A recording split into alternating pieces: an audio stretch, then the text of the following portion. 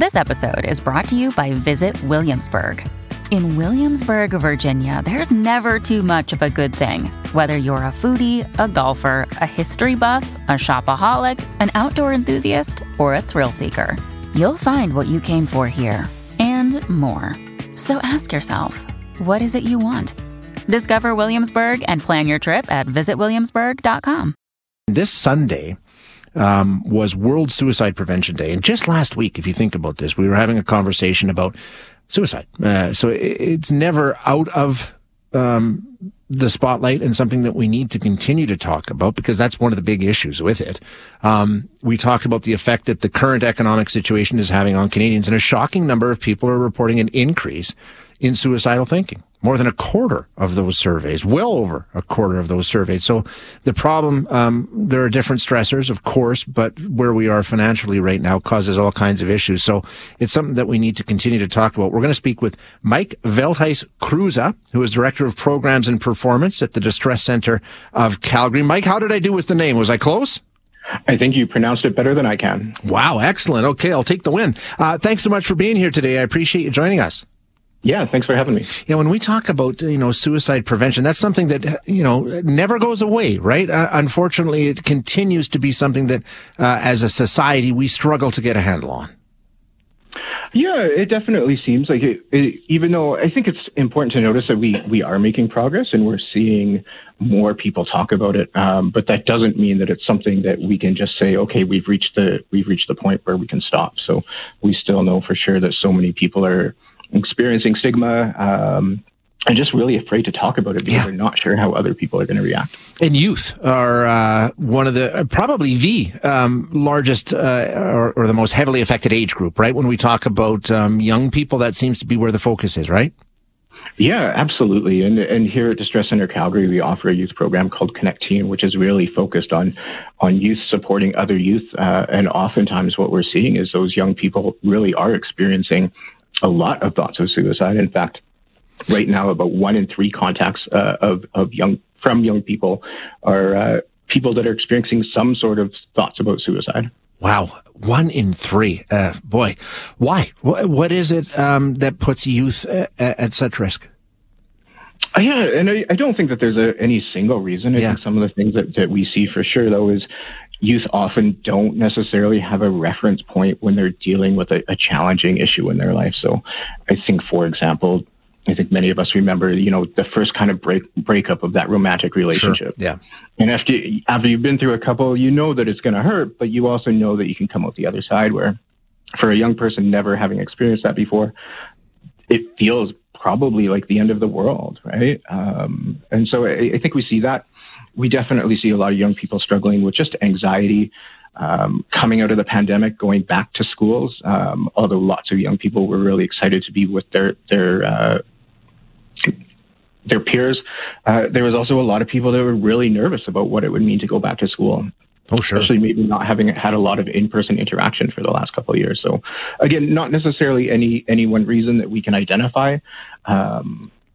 Young people, they've got a lot on their plate. Yeah, they definitely do. And like you say, you make such a good point. Like when you're in high school, and we've all been there, it's sort of the be all and end all. And you can try and tell a kid as many times as you want, listen, by the time you're 19, this doesn't matter. It has, but at that moment in time, it's like like your world is ending. You're absolutely right. Yeah, it matters more than anything else in that moment. So how do we help? How can we reduce that risk? What kind of things can we put in place to try and make that better?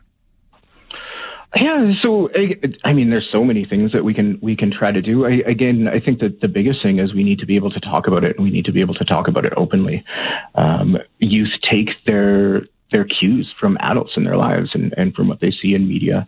And so if they see that the people around them can have open and honest and vulnerable conversations about suicide and about those challenging issues in their lives, then I think it really gives them that implicit permission to go ahead and do the same thing. So I know for us here at Connect Teen and Distress Center, it's really about promoting the programs that we have available. So again, I kind of want to put that plug in for our Connect Teen program.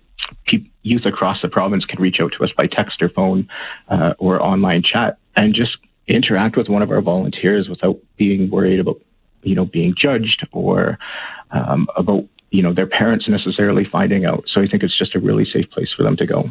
And Mike, you make a good point earlier in terms of we don't want to make it sound like everything's bad and we're not making headway, because we are. Because I just think back to when I was in high school, and it was not something that was ever discussed. And when my kids went through high school, and mental health was a focus, they did talk about it. So some of that stigma and some of those conversations, they are happening, right?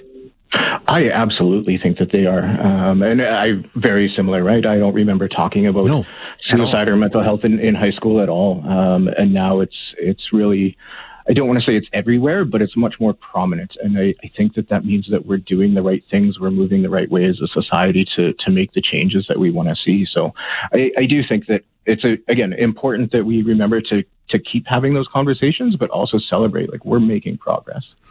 I mean, and this is a tough one, but I mean, I think if you've got people, often when we know somebody or we talk to somebody who's had to go through this, they say, I didn't know. I wish I'd known. I wish they'd told me. Are there things that you can sort of, I guess warning signs is the best way of describing it. If if you're hearing 1 in 3 people that come in contact with your agency, young people are having these kinds of issues. If you're a parent or something, that's got to be concerning. What can you look for? Yeah, so I think that there's a lot of things you can look for. More than anything, I think one of the things that I would suggest is look for change, right? If your youth or your child has kind of normally been kind of outgoing, but has maybe lately been a little bit more introverted, less talkative, that might be something you want to look at. Definitely there are warning signs like, people giving away some of their prized possessions is often a significant warning sign for suicide. But I also think that what's really important to impress is not necessarily just about identifying the warning signs, but it's about asking the question, right? And saying, hey, you know what, like, something seems a little bit off. How are you really doing, right? And even asking, have you been thinking about suicide? And I know that it can be such a scary question for people to ask, because honestly, they're really worried, what if this person says yes? But it's through that clear and open and honest communication that's actually when we can really take the steps forward to get somebody the help that they need. Yeah, and that's what it's about, just being there and offering that support system. Mike, thank you so much. Great information, important information. I really appreciate you joining us today.